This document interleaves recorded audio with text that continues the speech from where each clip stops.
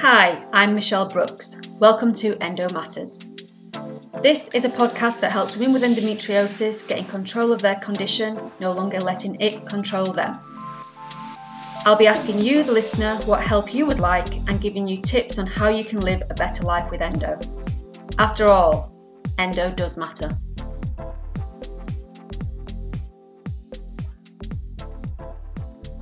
Hello listeners, and welcome to this month's episode of Endo Matters.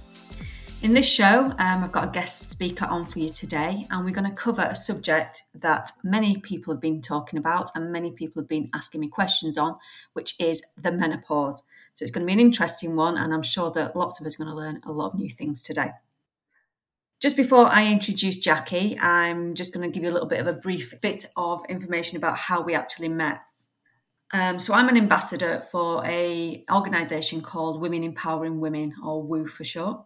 It's basically a group of women that help other women with certain issues in their life, or offer them advice and just give something back, really. So the group of ambassadors that we are, there's about 40 of us now, and we come from all different walks of life, from different ages, and we all do various things for a living. And what we do is just offer women something concrete that will help them in a certain area. So for instance, I obviously work with women with endometriosis.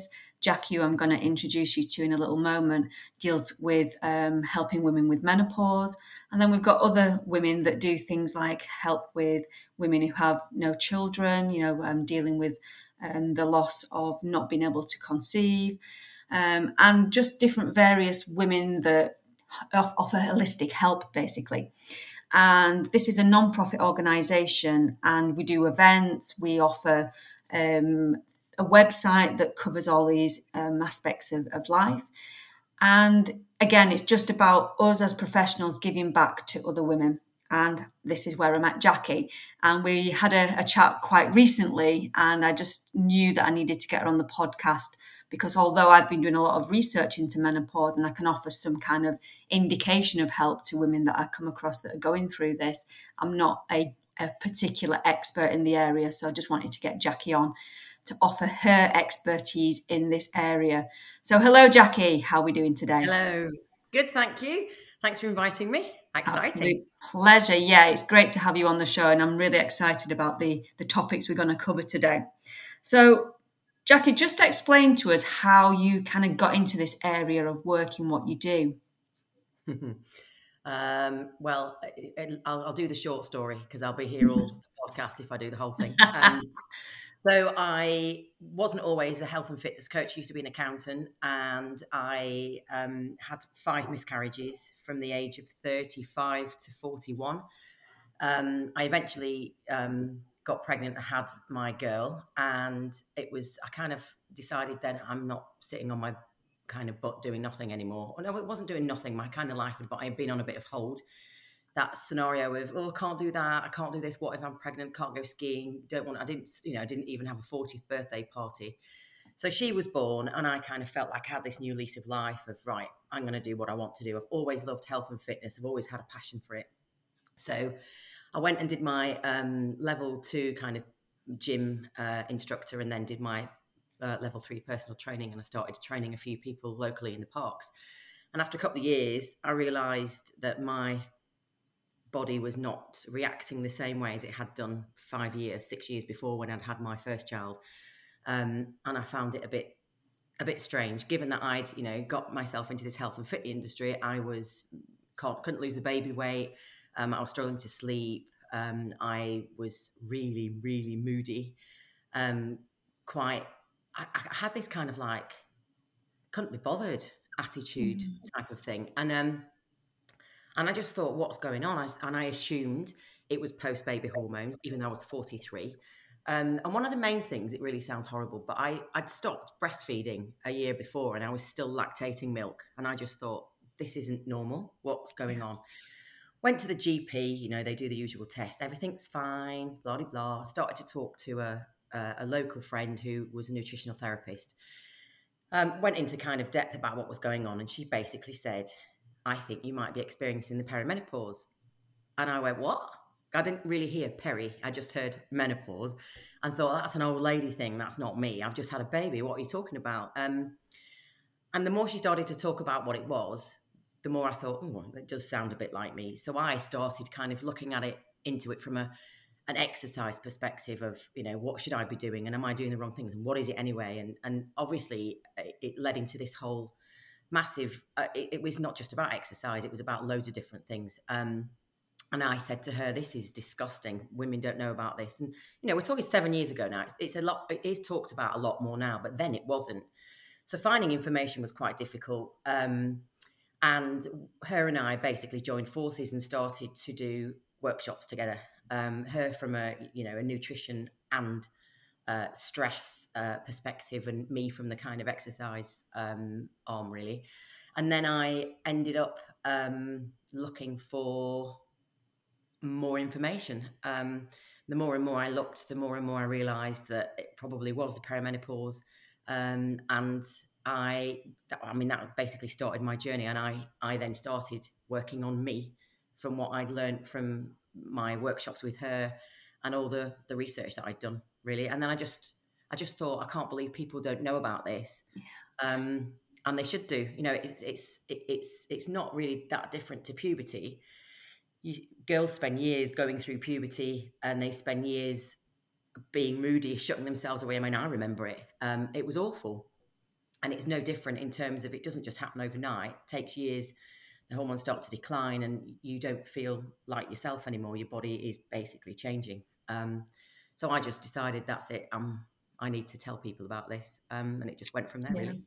I think we're kind of very similar, aren't we, in the way that we've come from a fitness background to then finding that there's women out there that are lacking information in certain areas. Mine, obviously, with my journey with endometriosis, to then helping other women to find answers in not getting rid of the symptoms, but easing the symptoms through living with endometriosis.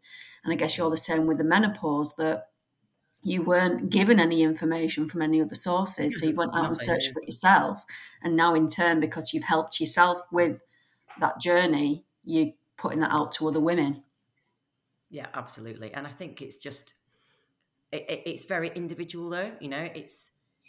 There's a lot of women who look to see what everybody else is doing and then maybe jump on the bandwagon, but it's you can't really do that. You have to look in, because everybody's journey is like pregnancy, like puberty, like anything in life. Everybody's journey is totally individual. And so you have to really take that time to start looking at you and not really, you know what we're like when we're younger. It's like, oh, what are you wearing on Saturday night? Well, I'm a northerner as well. What are you wearing? And then you go in your wardrobe. If someone's going, well, I'm wearing black shoes, and then you're like, oh shit, you put your dress away that you've got out and start wearing what everyone else is wearing, don't you? You want to fit in. Kind of doesn't work like that with menopause. You have to look. You have to not worry about what everybody else is doing, because what works for them might not work for you, because it's just such a massively individual journey. And it's time consuming, but it's not just for the menopause years. It's for the rest of your life. We will spend, if we live till we're 80, we're going to spend the next 30 years in that post-menopausal kind of period of having that time of, now hormones are changed. That's it. We have to learn to live the next 30 years like that, like we had to learn at puberty to become a woman and live as a woman. It's the same thing. I think it's really interesting that you touch on the fact that it's kind of like going through puberty, but the other end of it. So it's like bookending your world, isn't it? That you started off like this, and we kind of forget a little bit about it because it's been years before that happened. Absolutely. When you're going through perimenopausal years, it's like you're in your 40s most of the time. And being 13, 14 seems such a long time ago that you kind of forget about those feelings, but it was pretty horrific. And those changes and those emotions and the effects on the body that was happening. And it's kind of the reverse of that, isn't it, on the other side of it? Yeah, totally. And unfortunately, as women, men do go through puberty, but they don't have this, because they can conceive forever. It's like not fair, is it? They don't get this huge, downshift of hormones like we do, because it's the end of our reproductive cycle. That's basically what it means. You can't, we can't conceive anymore, so we don't need those hormones. And they might have a midlife crisis. For them, it's called the andropause, but it's not a jump off the edge of a cliff type of thing like it is for us. It's much slower. Although, some men might disagree and go out and buy a Ferrari for a 50th birthday. If that's the case, my husband's been going through midlife crisis for many years. He keeps coming back with more motorbikes. Like, why? I know. Well, yeah, now you know. Yeah, probably. He's making up for some testosterone drop somewhere. I'll tell him that. He'll be happy. So, Jackie, this obvious show is aimed at women with endometriosis, and it's kind of a question that I'm kind of interested in as well from my point of view as a woman with endometriosis. Now, I find that obviously I'm getting to a point in life where menopause is coming upon me as well. I'm very much into the perimenopausal years, and a lot of people that I talk to are the same. But we get a bit worried with, again, because women I've worked with, myself, I've got my endometriosis on a level where it's under control. And then you start chucking the menopause into it and everything goes out of balance again. So do you know anything about kind of those kind of things of like if you've got a condition such as endometriosis, PCOS, and you get towards the perimenopausal years, is there anything that we can be doing that's specific to our condition? Or is it just the same for anybody else going through it? It's too individual. I mean, I'm not an endometriosis specialist, but I think I know that it's driven by estrogen. Yeah, absolutely. And obviously, therefore, there are going to be massive things happening through the It's probably more the perimenopause time than the postmenopause. Yeah. Because once you're through it, the estrogen levels and progesterone levels and testosterone levels are kind of flatline, if that's what you mean. They come to a flat line, and that's your new level. But before that, they're fluctuating massively. And so what I'd say to people with endometriosis to be aware of are things like massive changes to periods, especially if they're starting to increase in flow. And also if you then start to miss periods, which is also very common, because everybody always thinks it happens in a certain way, and it doesn't happen in a certain way at all. It's different for everybody. So some people start to have an earlier cycle. They had a 28-day cycle. It goes to 21 days. And they become really, really heavy and only heavy for 1 or 2 days, and then that's it. Some women then start to miss cycles. And I think the issue with obviously having more cycles is you might suffer a bit more with that. One of the things that's been kind of known to help a little bit with that is the Mirena coil, or Mirena coil, however you want to pronounce it, which gives off a little bit of progesterone and can help to control those periods. But like everything in life, it doesn't suit everybody. You have to go through a procedure of having it fitted. Once it's fitted, it lasts for 5 years. So apparently, but it just doesn't work. Some people can't deal with it. But that obviously is something that's there. And then if you go through a situation where you're missing periods, you go through that series of, if you're missing a period, then the middle time of your period where the corpus luteum normally erupts and you don't get the progesterone, you're then going to be a bit more estrogen dominant. Which you have to be a little bit more careful with as well, obviously with endometriosis. I think one of the things that people don't really think about when they think about the menopause is where estrogen comes from and how you get rid of it. Because we do have to, like everything has to be flushed out of the body. And it doesn't just come from the ovaries, it comes from fat cells, it comes from the adrenal glands. So obviously the more weight you put on, the more estrogen you hold on to. One of the things that can happen if you're massively overweight is that your cycle stops, and that's because you can have too much estrogen in the body. So I think managing weight, obviously looking at the cycles, but really thinking about the liver health. And I think that's one thing that people don't, you see all these things in the menopause about weight gain and, osteoporosis and muscle mass, but not many people talk about the liver. And not only is it affected by menopause, it's also affected with age. It starts to become less efficient. There's like a 20% decline in its efficiency. So I think kind of having a love your liver sign somewhere around the house, and a lot of that comes with like eating a lot more fiber. It's really surprising how much fiber we don't eat, especially when we get to perimenopause, postmenopause. We need about 30 grams a day. And if you look around at how much fiber there is in stuff, you'd be like, how do I eat that? It is quite hard. So I've found things that are really high in fiber that I just chuck in my smoothies every day. And that gives me almost half of my daily, intake of fiber that I need. So I think those things I would say to women with endometriosis, to be aware of the periods, Yeah. but also to really focus on liver health, because it's just something that's not talked about.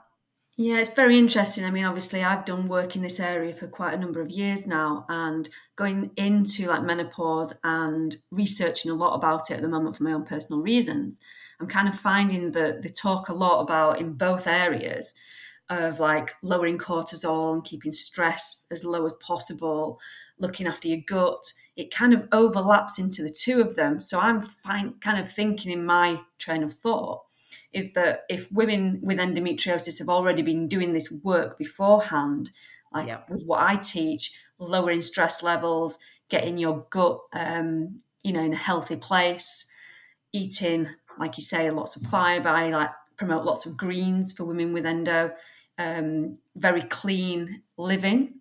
Yeah. I think there's kind of an overlap. So I think, in my own perspective, if women are doing the work beforehand for the condition, then the overlap into the perimenopause should be a little easier because the work's already been started. Absolutely. I think though what you need to be aware of as well is that there are changes to the lining of the gut as you go through. Estrogen's just everywhere, and Yeah. absolutely everywhere, and so it can affect your food sensitivities. And all of a sudden, the things, you might have got to a third place where you say, it's great, I can cope with this, I can do this, and then all of a sudden you can't handle brown rice anymore, Yeah. or you can't eat wheat anymore, or just because a lot of things, and as you know about the whole bloating, things just start to change, and you're like, why is this going on? And it literally is because your gut lining's affected, and it's having to make those. So it's just being aware, I think, that if you say I've got my diet sorted, it can Oh, yeah. change, and it might No. have to change. You might have to adapt, Yes. because you can't always just stick with the same things. If your gut all of a sudden says, no, I don't like that anymore, then you might have to find a different route. But it's not necessarily a worse diet. It might just have to be swapping one thing for another that you can Yeah. tolerate. A lot of women start to become dairy intolerant. Some become wheat intolerant. So, and it's not necessarily, I wouldn't say that dairy is bad for you. In fact, it's one of the best sources of calcium we can have for the bones. So it's difficult if you do become dairy intolerant, but it is common, and it's also common to have issues with bowels as well, and that's why gut health's really important. But I think Yeah. being aware of that you can have changes in the gut, and also looking after the liver are probably up there. Obviously, the periods, I think they're a bit more obvious, aren't they? Yeah. That those things are going to change. But obviously, you've got to just work with your body and listen to your body, and it's also knowledge of, if I can't have this, what can I have instead? Trying to swap things in, really. Yeah, absolutely. And again, like with work with endometriosis women, they have food sensitivities anyway, because it goes hand in hand. You always find that women with endo have a lot of problems with bowels, with gut issues. So it's again, like I always say that generally it's because endometriosis is stuck on the bowel. That's why you have bowel problems. But like you're saying, it will be that the estrogen is there as well or not there. It's this sensitivity that we get. And like you're saying, that it probably will increase as we're getting towards the menopausal years. And you just have to adapt to that. It's not like that everything is set in stone, that this is your diet and that's what you're going to be like for the rest of your life. You have to adapt to that. And that's kind of hard sometimes as a practitioner to say that to somebody, because they think they've got it sorted and that you've helped them get to that point. It's like, but no, it's not set in stone. We have to keep adapting. And once like you finding that these things are irritating again, maybe you need to swap it for something else. Absolutely. And it can be quite hard. If people have been doing the work, like you're saying, because they have those issues, they'll probably find they're in a much better place than the, I don't want to say the average woman, but, the women who know nothing about it, because you've had to kind of work at looking after yourself and doing those kind of things beforehand. I think the mindset's already there as well, isn't it? Absolutely. And that is key. A lot of people just, they don't want to do the work, not prepared to do the work, don't have time to do the work, don't have time to do the research. And I totally understand that. But there isn't a one pill. Here you go, have that pill and the menopause will end. It just doesn't work like that. Which actually brings me around nicely to, obviously there's loads of talk with menopause at the moment with HRT that, and obviously a lot of people will have watched the Davina program, but there was a lot of talk about HRT. And in my opinion, this is just my opinion, but if it's right for some women, then why not? But there has to be other avenues that you can go down without the HRT. I mean, I'd say that to other women, but myself, I'd love to find other ways before going down that route. So what are your thoughts on that? I think I totally agree. It's a personal decision. Some women can't take it, so they don't have a choice. You know, they may have had cancer that's estrogen receptive or anything. But I think also you have to be aware that it doesn't fix. It's a hormone at the end of the day. It's medicine, which brings me to two things. One, it's estrogen and progesterone if you've still got, you know, everything, if you haven't had a hysterectomy. So if you've still got a womb, you need the progesterone as well, predominantly. If you don't need testosterone, of course, as well. But it is giving your body back the hormones that are declining or have declined. And that's it. It doesn't replace vitamins that you need. It doesn't replace exercise. It doesn't replace you having decent sleep. And it might help with certain symptoms, but it doesn't give you your muscle mass back. It can help to protect against osteoporosis, but it can't, like if you're totally fatigued or you're moody or you have to look at other things first. Well, is it because I've had a crap night's sleep? Is it because I had too many glasses of wine last night and I had a hot flush when I was in bed? Or is it because I'm having really heavy periods and I'm low on iron? What about my vitamin B12? What about my omega-3s with my mood? What about, it's kind of thinking diet and exercise, stress and sleep first. And then I would always go down that route first. And if you're still left with issues, then have a look at it by all means if you can take it. Obviously, people with endometriosis, I don't even know if you can. You'd have to go and see a specialist because you're then putting the estrogen back in. Yeah, but it's exactly. a very, very personal choice. Some people then, because it is medicine, take it and can't deal with it. They can't deal with the side effects that it has because, like everything, it is medicine. And if you get out the little thing and talk about what the side effects are, and I know people talk about the whole breast cancer thing, but for the first 5 years, it's very, very, very, very, very minimum compared to what the benefits are. But there are other side effects people don't talk about. It's only the breast cancer. Some people get really bad headaches with it. They feel sick. They can't tolerate the progesterone because they're progesterone sensitive. They get acid reflux. I mean, there's so many other things that side effects that they have that people just don't discuss because it's all, under this shadow of having breast cancer. And they just might say, actually, I can't take that. It just doesn't agree with me. So there's lots of people who might not want to, who can't. They can't tolerate it. Lots of different reasons. But it is there. And I think at the moment, it is a little bit of a, like you say, with the Davina program, oh, that's going to fix everything. I'll have that, please. It's kind of like marketed as like, take this, it's going to solve all your problems. Yeah. And like you say, it's not as simple as that, is it? There isn't a pill. It's like with, we've like worked in the fitness industry, like take this fat burning pill. Yeah. Oh, yeah. Right. Okay. Yeah. They really work those, don't they? Yeah, completely. Yeah. Let's just take a pill and forget all the rest of the hard work that you need to do. Yeah, exactly. Yeah. So I think I'm with you on that it is a choice that women should have, that it's there if they want to go down that route. But, as people that are in this kind of industry, we have other areas that we can help with too.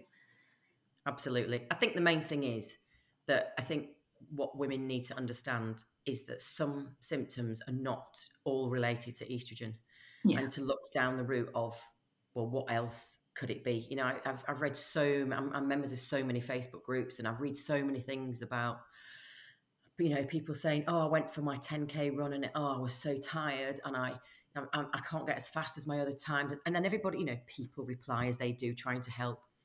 Oh, it's probably perimenopause, or it's this, or it's that, or it's this and that. And I said to her, how's your sleep recently? Oh, it's been rubbish for 2 years.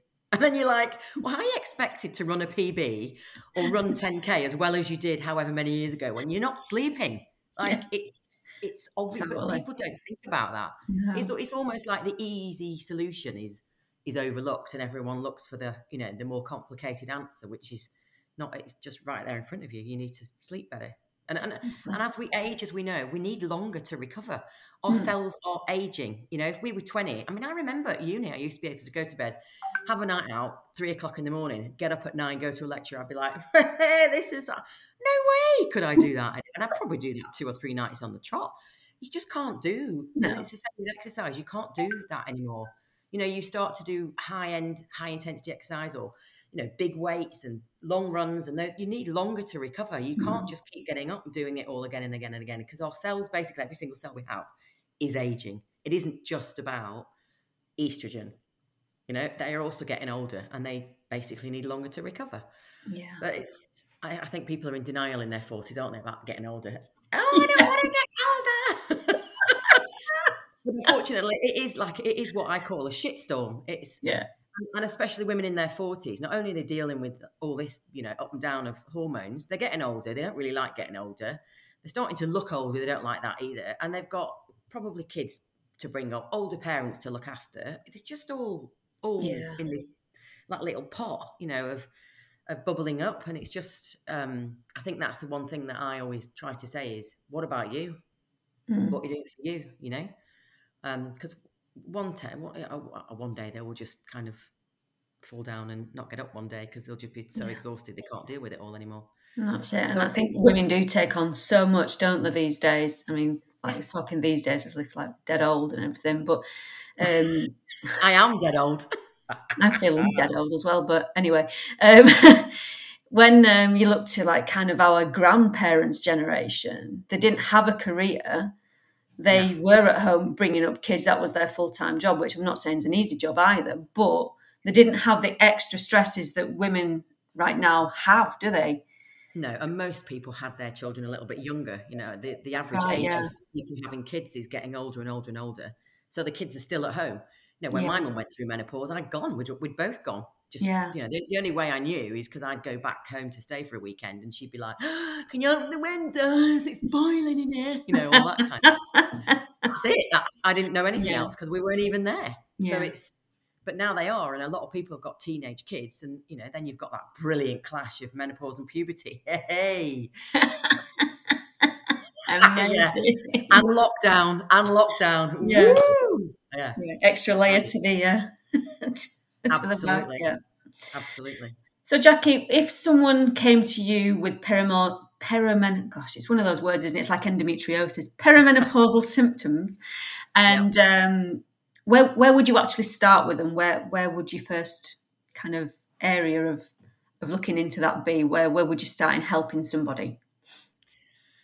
I would ask them about their, like, why do you want to ask them their why, because if they're not willing to kind of even go there to change, there's no point. So they have to be on that. I used to do that whole Maslow's hierarchy of needs thing, and then where are they on that thing of needing stuff, and if they're not in the right mindset, there's no point, because it is not going to be easy. So I'd first ask, are you ready? And then I would start really with, how is your sleep? What do you think trying to ask about somebody's stress levels is very difficult, because they might not think that they're stressed. And also, I don't think people understand that there's not just, I think people think of stress as they're just going to, blow up or whatever. But actually, there's physical stresses that they might be putting on themselves, i.e. too much exercise. Dieting is a physical stress on the body. The body doesn't like it. Massive calorie restrictions is a stress on the body. So I'd ask them about their stress, but in a way that they might not know that I'm asking them about their stress, because there might be other things going on that they don't class as stress. But I'd definitely go there. I'd probably leave, to be honest, the exercise until last, unless they were doing things to make things worse. But you get to that when you start delving into like sleep, and then they say, oh, so I go to this HIIT class at 9:00 at night, and you're like, what? And then you're expected to go to bed and sleep. It's like not going to happen. So I'd kind of start probably with the sleep and the stress, and not because it's the easiest to sort out, but it's probably the quickest. Because when you start to talk down the nutrition route, you could go on for years, couldn't you? Yeah. And I'd start there, and I think people are very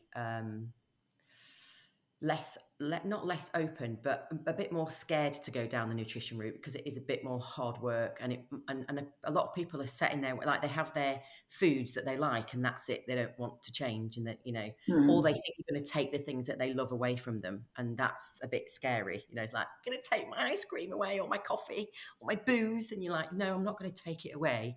But we kind of need to know if there are things that you're doing that are making things worse, and that kind of thing. So I would probably start with sleep, because that to me is the one thing that people don't make a connection with. Yeah, I think it's a great place to start, because obviously sleep, like you've explained lovely, most beautifully in this talk that we're having, that it affects everything, doesn't it? Yep. Weight gain, immune system, mood, energy levels. I mean, absolutely. Your gut, it affects your digestion. All of this stuff happens while you're sleeping. And I think people aren't aware of that. No. So I would start there, because also it's like a little medicine. It is really a little medicine. Having good sleep is paramount to everything. And even your food choices, we've all been out. We've been out, had a skinful, got up the next day, and we all want chips. It's just like that rubbish food choice. Let's go to the greasy spoon, and it's so true. The choices that you make are so wrong as well, and it is all affected. They say that having lack of sleep is equivalent, when you're getting and driving in a car, to having like a pint or two of lager or booze and driving, because you're your brain is just not where it's meant to be, and the cognition's not the same. Everything just starts to be affected by it. So I would definitely start with that, and obviously hormones start to affect sleep massively, especially night sweats and stuff like that.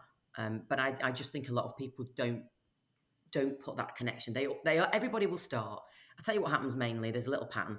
They're gaining weight, so they go and diet, which is another physical stress on the body, and they do loads more exercise, which is another physical stress on the body, and nothing happens. Yeah.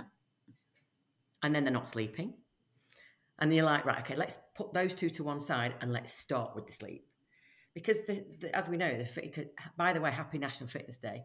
As we know, it's aimed at the 18 to 35-year-olds, which is like, let's go hard, go this, let's do this every day. And it's like, no, that's not right for us.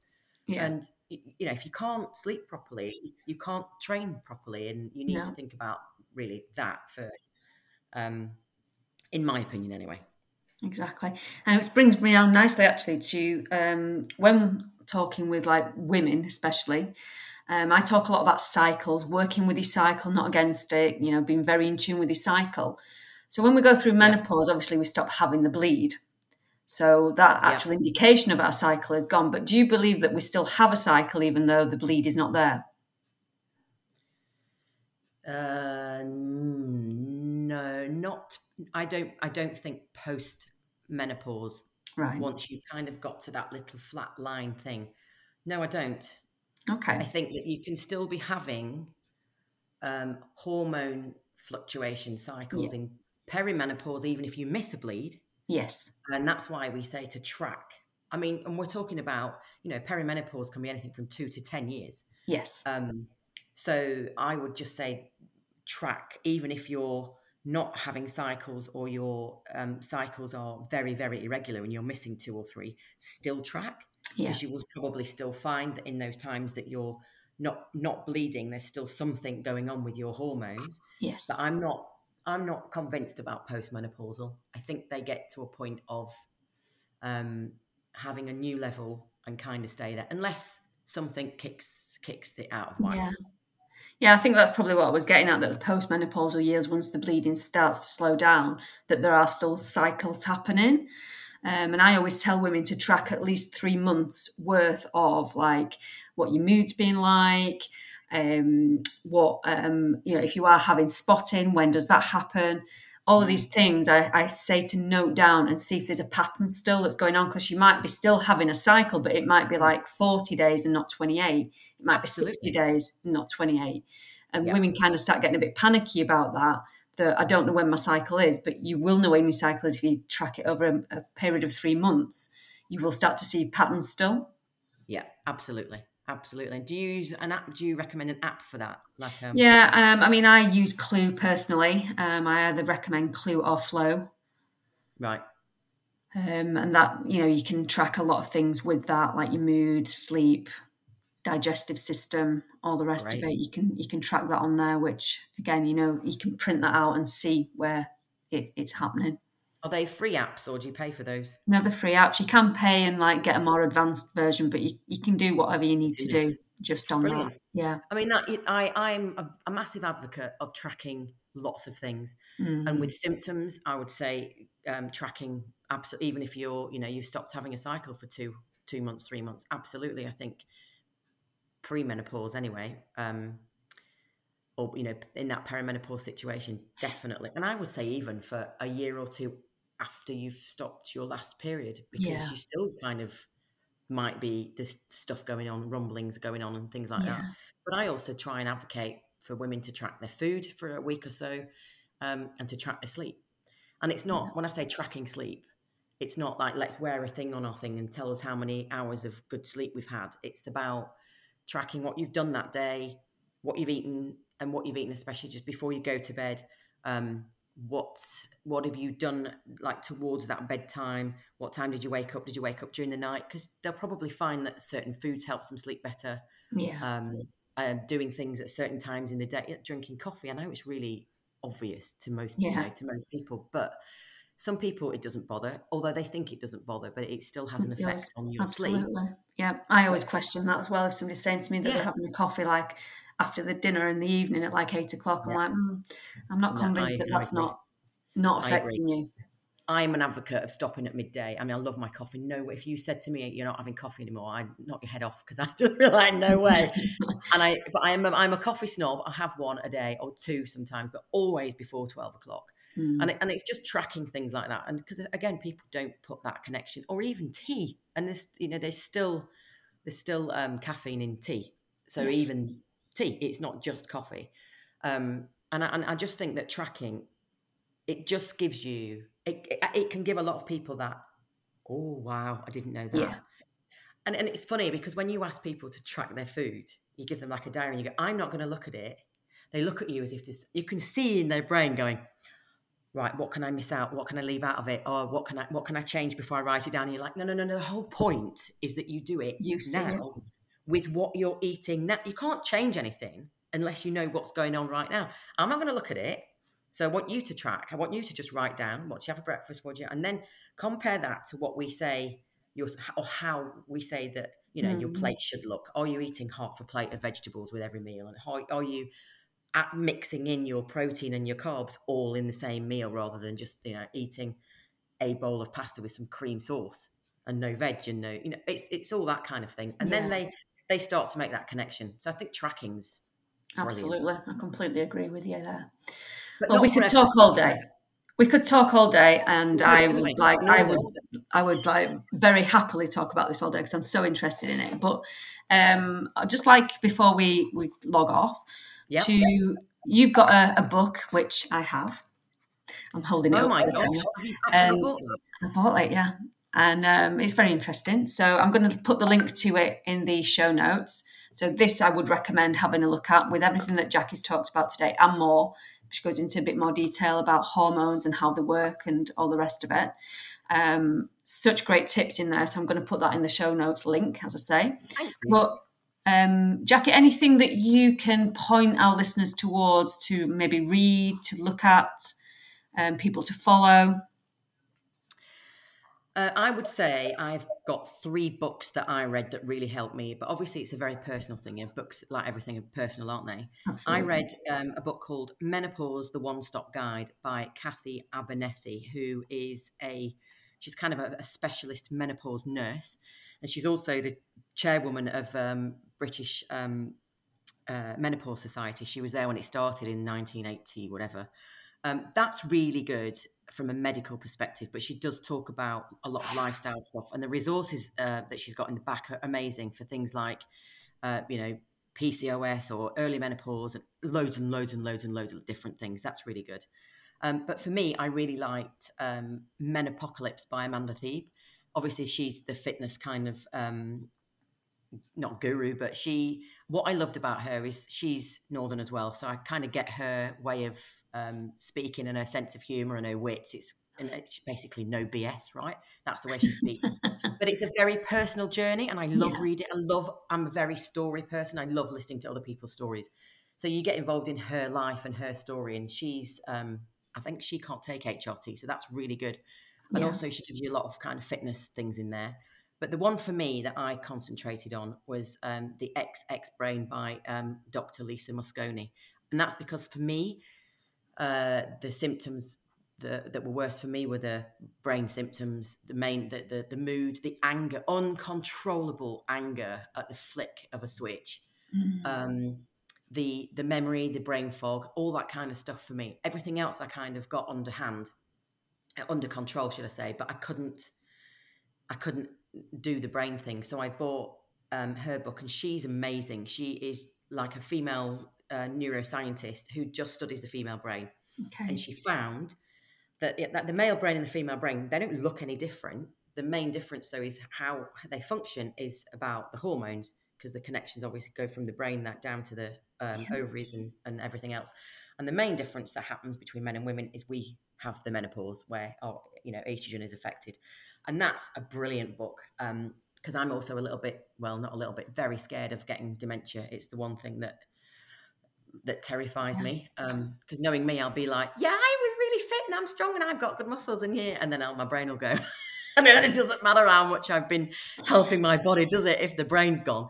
But that was an excellent book. And she gives really good tips about other supplements that you can take if you don't want to take the HRT route. But you do have to be really careful, as with all supplements. Some of the herbals are actually, powerful, and they can affect other medicines as well. Totally. But she does say that in the book, but I loved that one. That was brilliant. Fantastic. So that's about everybody else that you kind of followed on your journey. So where can listeners find you? I'm only on Instagram, really. I don't tweet. I don't even know what the other thing. I don't do TikTok. I'm not really I don't mind making a fool out of myself, but I can't get onto TikTok. But I am on Instagram as my name, Jackie Secchiore Menopause. I post lots of kind of tips really about, at the moment I'm going through like menopause and how it interacts with the thyroid, menopause and the gut, menopause and weight gain. It's just kind of some of the things that I think people are struggling with. But yeah, and you can talk to me as well, and you can chat. Fabulous. I'll add that again into the show notes at the bottom if listeners want to find you. So, Jackie, is there anything else you'd like to leave us with before we log off of this episode? I think really, I just want to say, like, live your best lives and like live it to the full and have fun. Yeah. I think most people take life really seriously, and at the end of the day, when I kind of make my decisions about what I want to do, I do think to myself, when I'm lying there and in my last breaths, do I want to say I'm really pleased that I did X, Y, Z, or what will I want to remember? What will I be pleased that I've done? And for me, it's just knowing I've done the best that I can and laughing. I absolutely love a good laugh. And I think there's not enough of it around at the moment. So even though, we are going through menopause, it's just a transition. It's a journey. Love it. And I think the main thing is connect with other women, because honestly, the main thing that's helped me was knowing that I wasn't on my own and hearing everybody else's stories, but having a laugh about it. Yeah. Not taking it too so seriously. Important. You're so right. Yeah. Connection with other women about this is just the way to do it. I mean, for me, my mum died when I was young, so I've not got that benchmark. I don't know how she went through it, because they say that if your mum's been through it, that's chances are you'll go through it the same way. I haven't got that to look to, so I've been talking to loads of women, and the laughs that I've had, and it just makes it feel like it's a little bit more light than sometimes it feels, isn't it? Absolutely lighten the load, share the load, chat to others, and you just got to find your tribe, find someone that gives you that feeling of feeling good, and the people that don't, sack them off, because you don't need them. Love your logic. Love it. Well, thanks so much. It's been amazing talking to you, and thank you for all the tips and advice you've shared with the listeners today. And look forward to making more connections with you in the future. You too. Thanks for having me. Pleasure. Take care. Thanks, Michelle. Bye. Bye. Thanks for listening to Endo Matters. I've been Michelle Brooks from Desired Physique. If you have a question you'd like me to answer, please drop me a message on Facebook or Instagram, or email me at info@desiredphysique.co.uk. If you like what you've heard and have found the information useful, please subscribe to the podcast on the platform you are listening to. Also, if you have enjoyed the show, please leave a review on Apple Podcast.